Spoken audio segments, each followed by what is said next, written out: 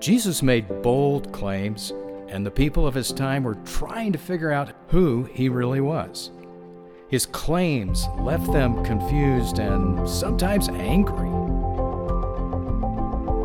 Through his powerful "I am" statements, Jesus invites us to gain a fresh perspective and a deeper understanding of who he truly is. Each statement gradually reveals the divinity and character of Jesus.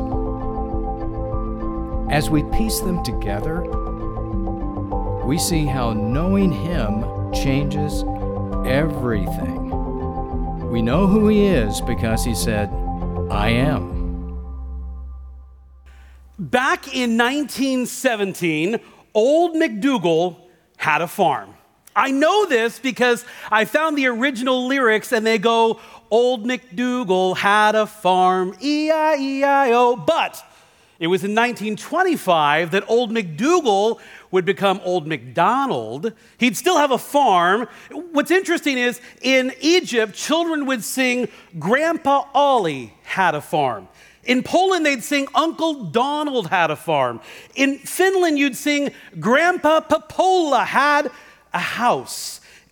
The farmers, the types of property, they don't matter. They all share one thing in common: a variety of animals. Now let's see if you remember the song. The cows would say, and the pigs would say, and the sheep would say. I have to tell you, I sat in my office this week and I thought, can I get Cornwall Church to make animal sounds? And you did, so thank you for that. Anyway, of all the animals you so accurately imitated, there's one that is the subject of our message today, and that is sheep. And when you think of sheep, perhaps you picture something like this. Or if not these kind of sheep, maybe a picture like this. Or perhaps sheep like this. Regardless of how you picture sheep, likely you picture sheep with a shepherd. Because sheep and shepherd go together. Like peanut butter and jelly, Batman and Robin, they are forever linked. And in biblical times, they were everywhere and everywhere together. But their relationship was not symbiotic, meaning mutually beneficial.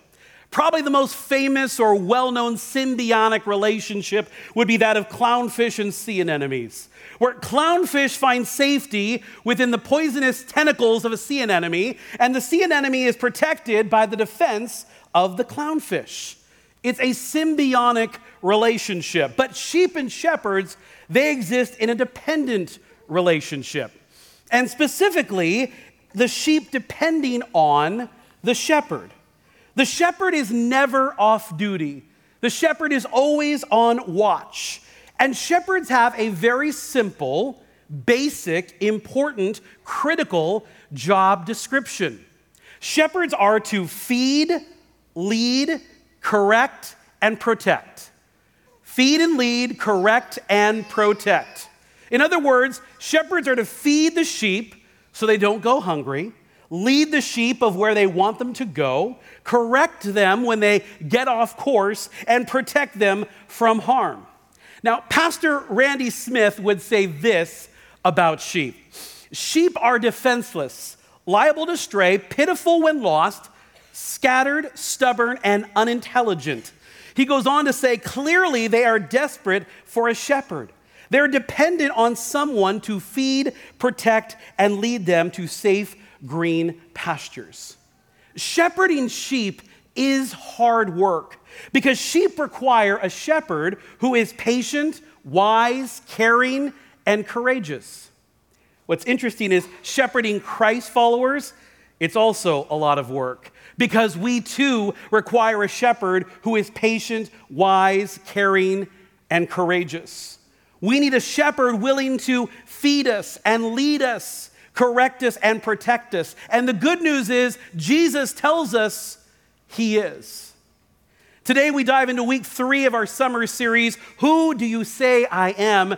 And we're going to look at one of his most well-known declarative I am statements, I am the Good Shepherd. It is the fourth of 7 I am statements that Jesus would say recorded in John's gospel. And here in John 10, Jesus reveals more of who he is through yet another illustration.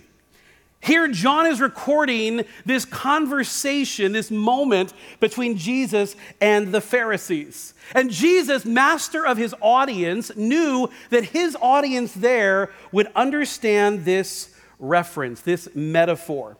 Because sheep were a big deal. Sheep were used for meat. They were used for offerings. Sheepskins were turned into wine containers or parchment or clothing. Moses had been a shepherd. Isaac, Joseph, David as well. Sheep and shepherds were a big part of life, so they would have understood this reference. Now, here's the thing. There is no shortage of amazing sermons on Jesus, the Good Shepherd, and tons of applications from this passage. So in our time together, I really want to focus in on just 3 realities that we find in the truth that Jesus is the Good Shepherd. And first is this: Jesus is an invested owner. Jesus is an invested owner. Now, go with me on this. Suppose your house caught on fire right now. You get a text, your house is on fire. Now, the fire department would be dispatched to your house. They'd rush to your home, they'd hook up the hoses, and they would get that fire contained. But here's the thing. It would be you, the homeowner, who would be most invested in ensuring that fire gets put out as quick as possible. Because it's your home. It's your stuff. Those are your pictures on the wall and your possessions. Sure, the fire department cares, but not to the same level that you do, because you are the invested owner. Jesus would illustrate this in John 10, beginning in verse 12, when he would say this: "The hired hand is not the shepherd and does not own the sheep." All right, pause there. Jesus begins with this statement of fact. And why is this important? He's saying because the hired hand is just that. He's the hired worker, and he's not the owner, he's not the shepherd, owner-shepherd, then what? He continues, when he, the hired hand, sees the wolf coming, he abandons the sheep and runs away. And then the wolf attacks the flock and scatters it. The man runs away because he is a hired hand and cares nothing for the sheep. Jesus isn't mincing words here. He's saying the person brought in and hired on is not the shepherd, not the invested owner. They fill the position, sure, but at the first appearance of trouble or the hint of a threat, and they are gone. And the result, we see, the flock is scattered, or your version might say snatched away, but the bottom line is the flock is devoured. The shepherd's job is not just constant, it's dangerous. They have to guard the flock against predators or would-be thieves. And as a hired hand, they care nothing for the sheep, he says. Now, I'm sure there were some maverick shepherds there who would welcome the chance to tangle with a bunch of wolves, but most often, non-owners lacked a certain commitment or concern. They weren't invested. Because they weren't the invested owner, they ran away. Whether it's a major corporation or a small town business or a professional sports team, all roads often lead to the owner. Because it's the owner who often sets the culture and casts the vision and leads or lives the mission. We here in the Pacific Northwest, we've had a front row seat to an invested owner. Back in 1997, Paul Allen, former co-owner, co-creator of Microsoft, would purchase the Seattle Seahawks. Now, his sister Jody would say of Paul that he liked football. He didn't purchase the team for fame or for money or to boost his portfolio. He purchased the team to ensure that the Seattle Seahawks would remain in his hometown because there was a threat of them moving. When Paul would pass away in 2018, he had already solidified his place as one of the great invested owners of our time. Because Paul invested in culture, in care, in infrastructure, and Paul invested in people. We know there's a very clear difference between an invested owner and an owner in name only. True care really comes through ownership. And so it begs the question, okay, well, how do we know that Jesus was an invested shepherd, that he was an invested owner? Well, his first hint to us is in his word selection, the versus my. The versus my. There's a difference. Here are the employees. Here are my employees. Here are the sheep. Here are my sheep. Jesus speaks in a way of possession. And if you read the text within the context, look at what Jesus would say next. He replaces the general the with the possessive my. He says, I know my sheep, and my sheep know me, just as the Father knows me, and I know the Father. This is the second reality that we get to enjoy, is that Jesus knows his sheep. Now, I've mentioned before that there are different varying levels of the word know or knowing. It's estimated, for example, that 150,000 people will show up in Seattle next weekend to descend upon Lumen Field to see Taylor Swift in concert. Coincidentally, if our attendance is low next weekend, I'll know where you were. Now, here's the thing. In the stadium next weekend, there will be the casual fan, my spouse got me tickets, or I know a couple of songs, those fans. And then there will be the diehard fans, those that call themselves Swifties. These are the people that would take you on in Taylor Swift trivia.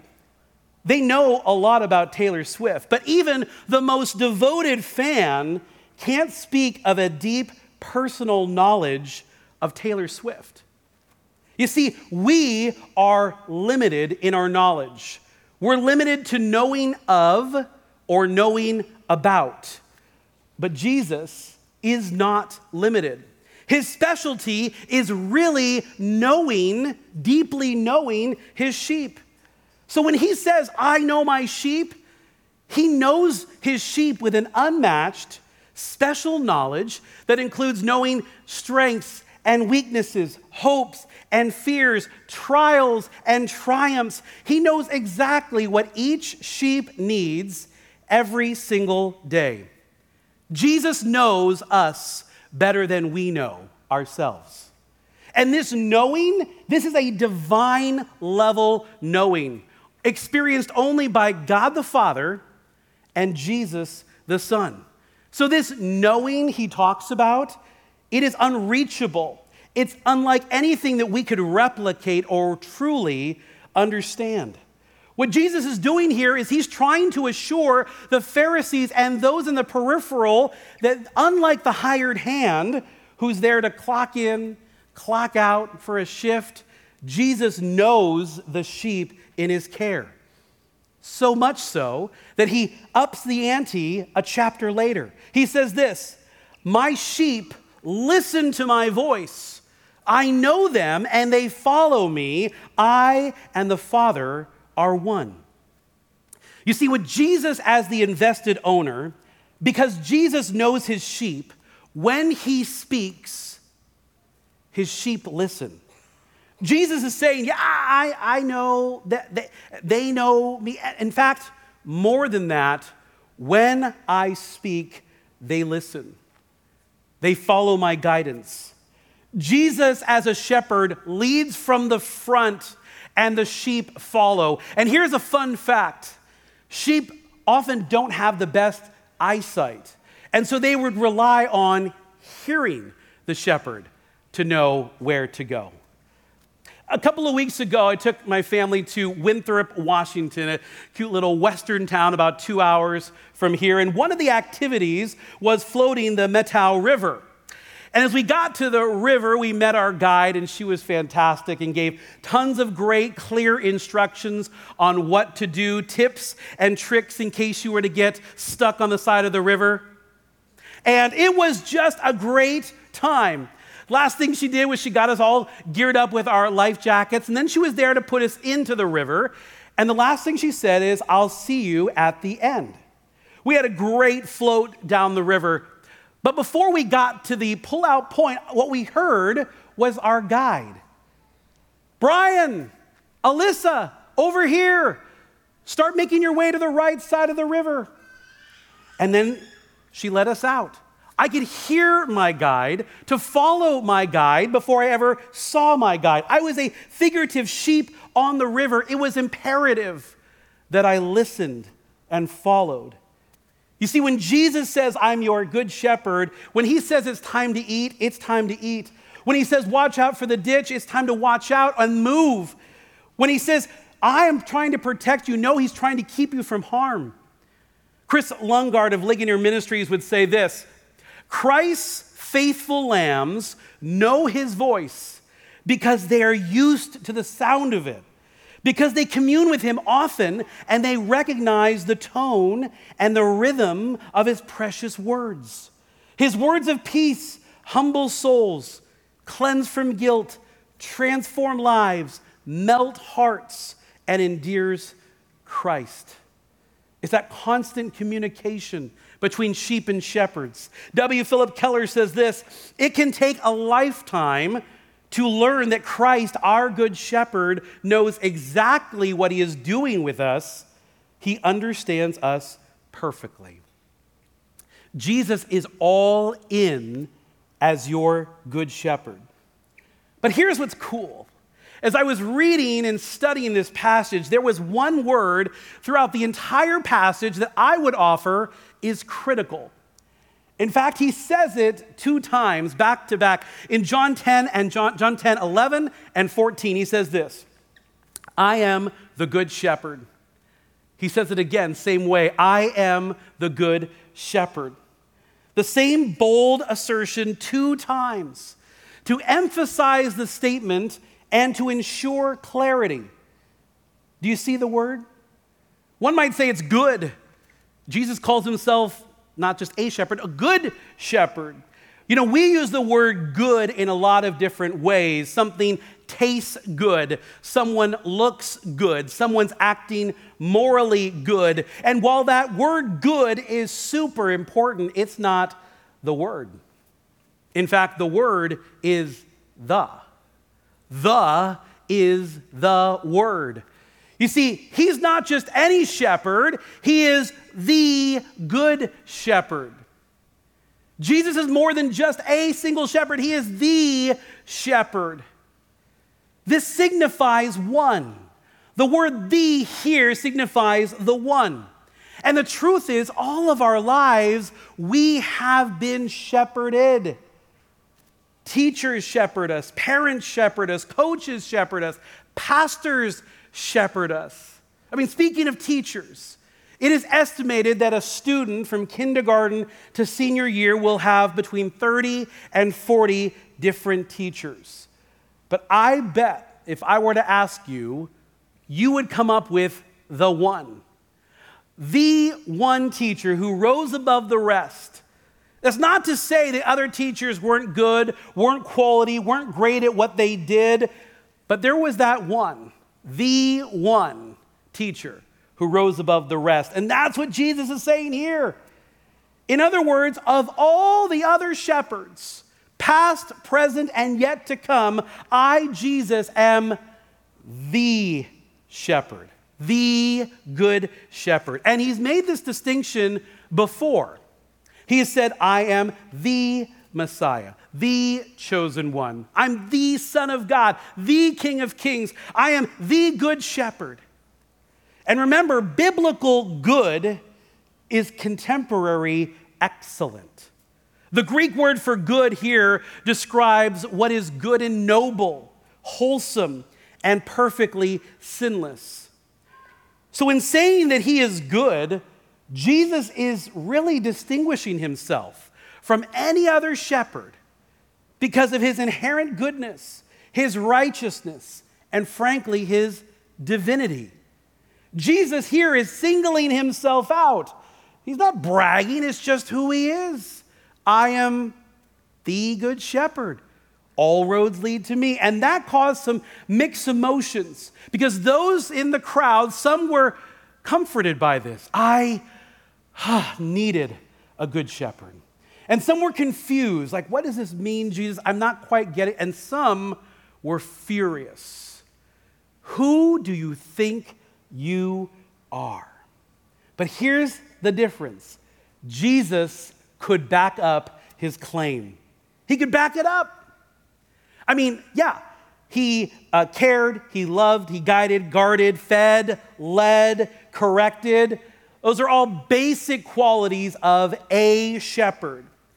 But then you add on the fact that he sees, and he speaks, and he listens, and he knows. Well, that's really good. That's really unique.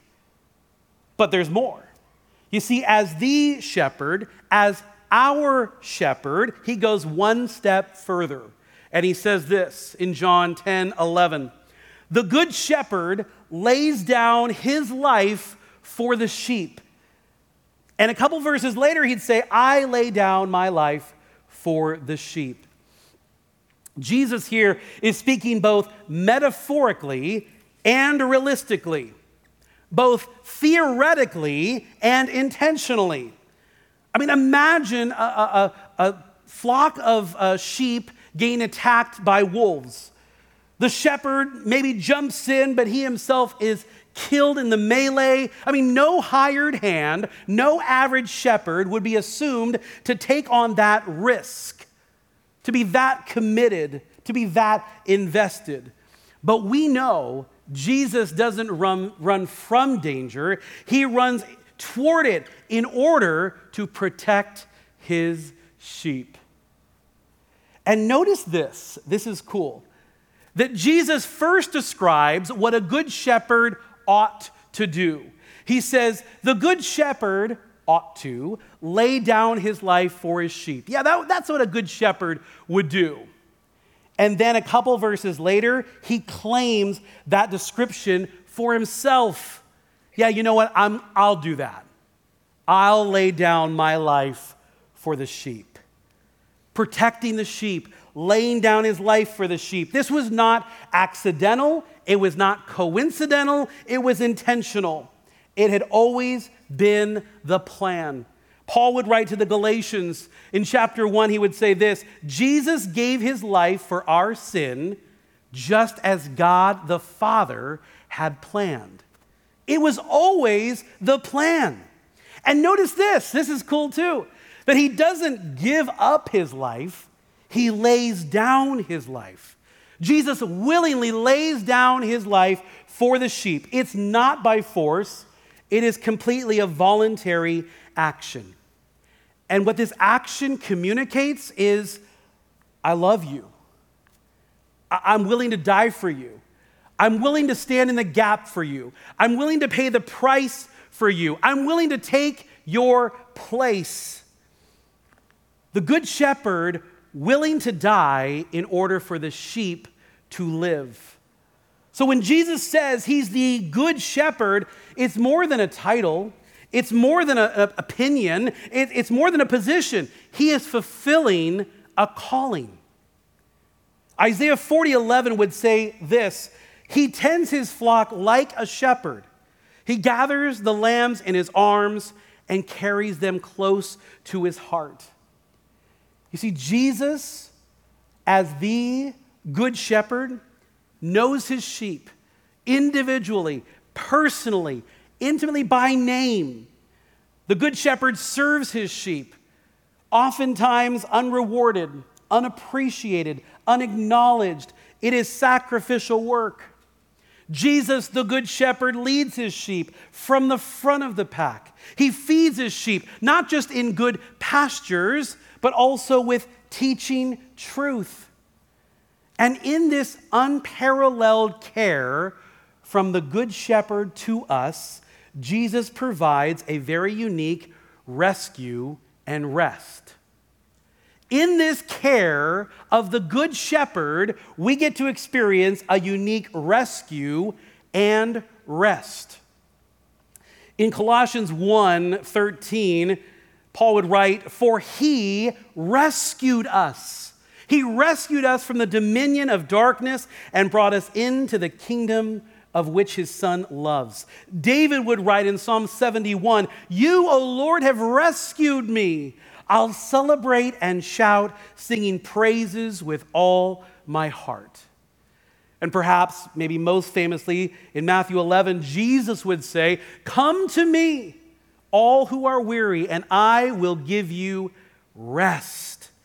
Take my yoke upon you and learn from me. I'm gentle and humble in heart, and you will find rest for your soul."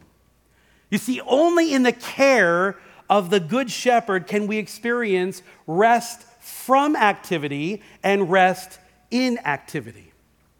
Man, rest in Jesus, that sounds phenomenal, right? The challenge is oftentimes we picture a rest in Jesus looking kind of like this. I mean, look at Jesus and that beautiful lamb. I mean, clean, calm, a perfectly sheared coat, just resting there in the arms of Jesus. But man, let's be honest. How often do we look like that? I mean, maybe in our best moments, we might look good for a minute of time. But I don't picture us like this. I see us being held by Jesus like a golden retriever puppy.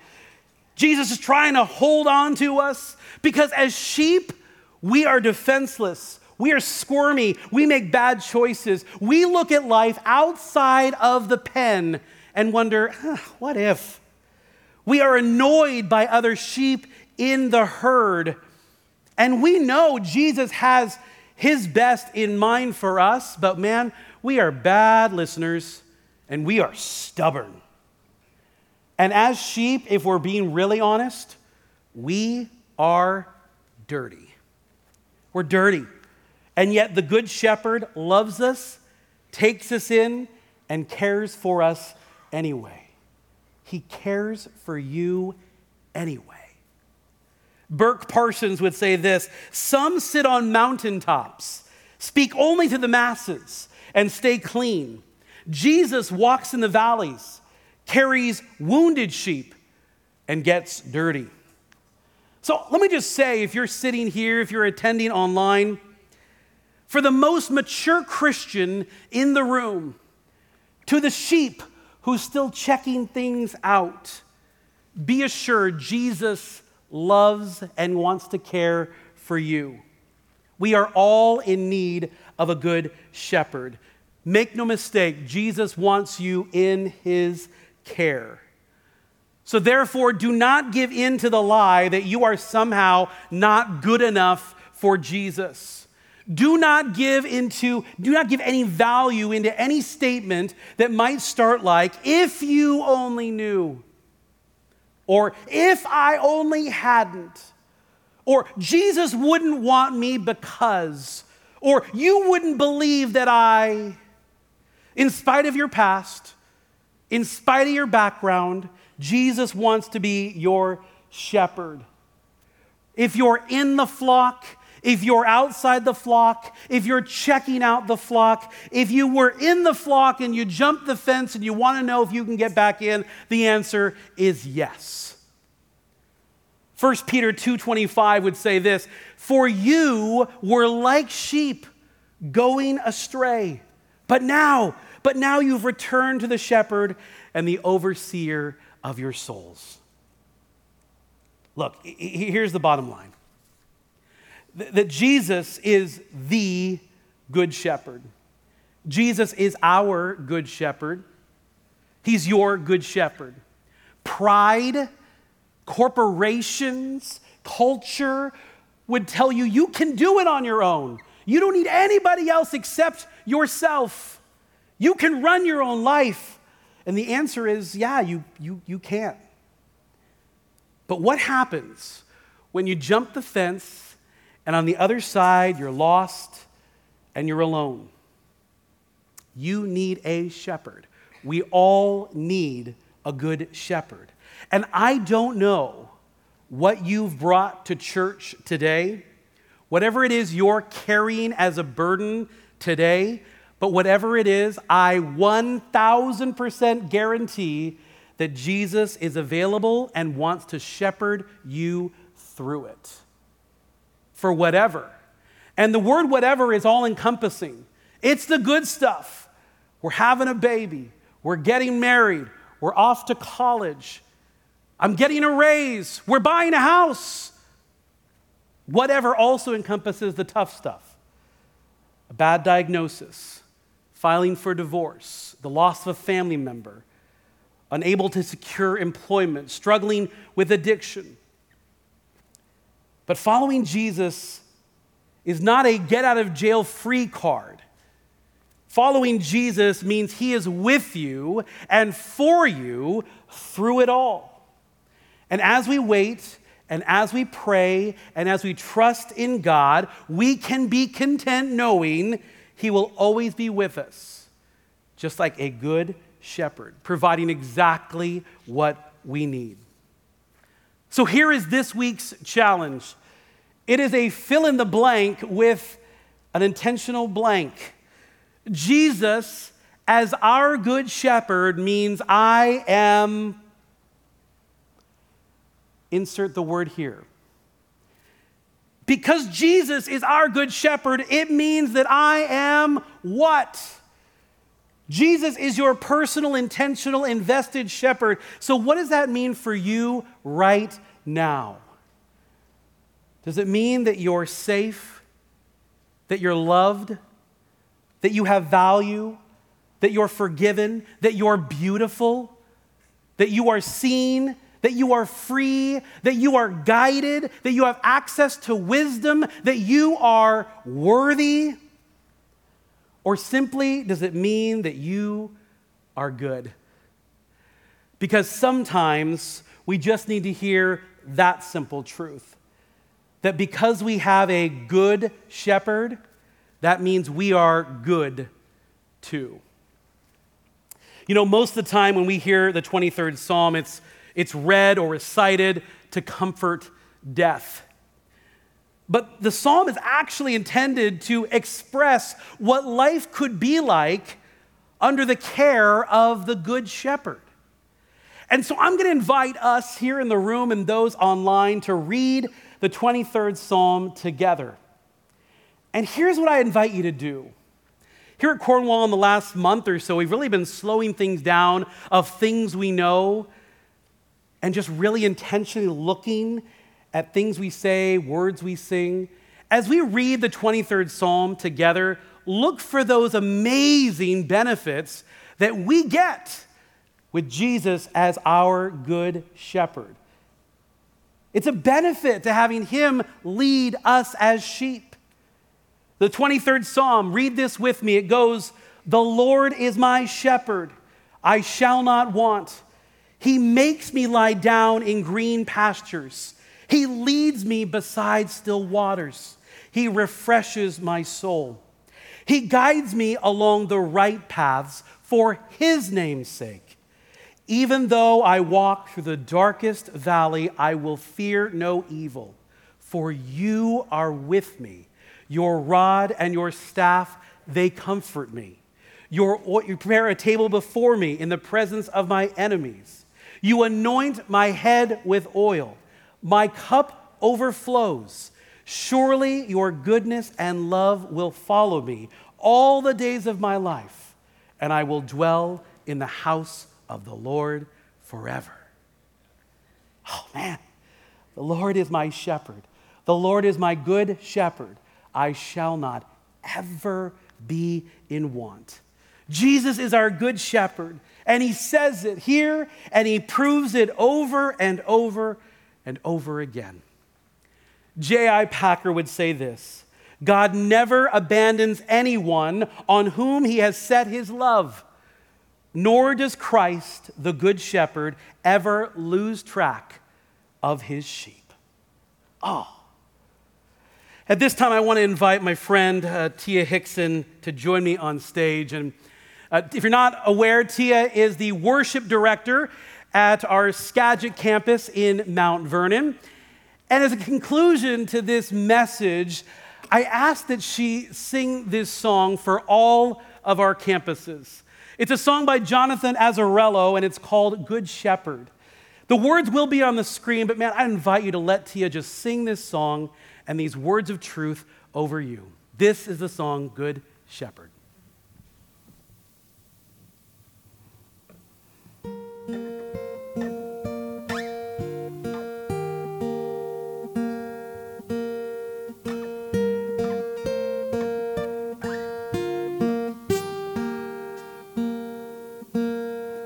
I know apart from you there is no life, and there is nothing else that satisfies.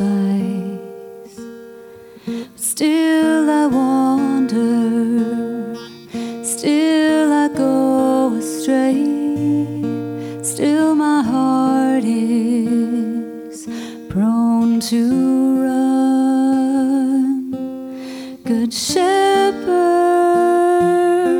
won't you rest my soul in your presence where I belong? Good Shepherd, won't you lead me home to the place where I belong? There is a way to us that looks so right, but I will walk by faith and not by sight. Your love and mercy, they will follow me through the shadows. I will be safe. Good Shepherd,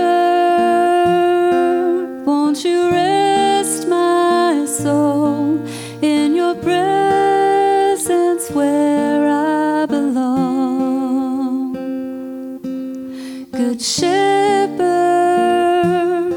won't you lead me home to the place where I belong? Oh.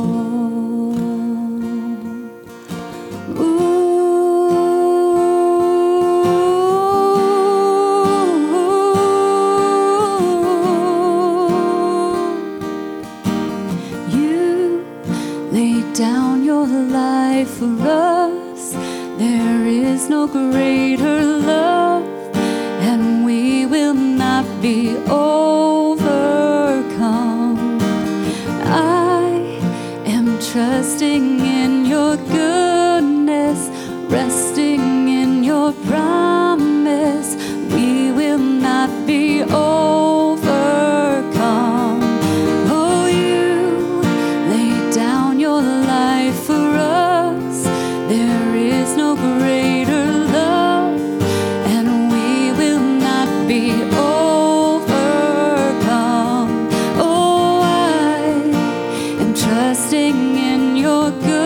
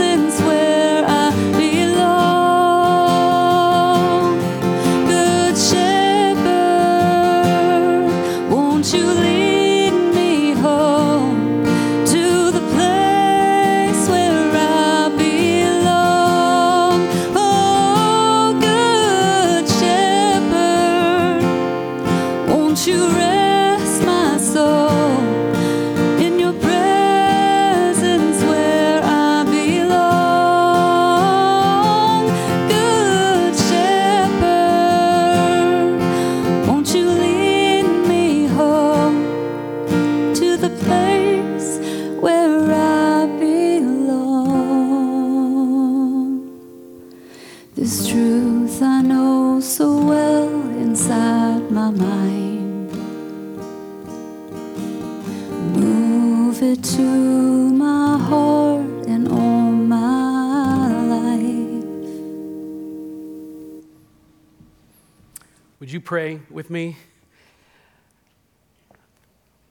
Father, we just thank you for who you are, how you'd send your son to be not just a shepherd, not just a good shepherd, but the good shepherd for us. God, for the one who's followed you for so long, for the one who followed you and jumped out and wants to get back in, for the one who thinks, I am not good enough. God, would you make it real to us today that you are the good shepherd for all those that want to be in your flock.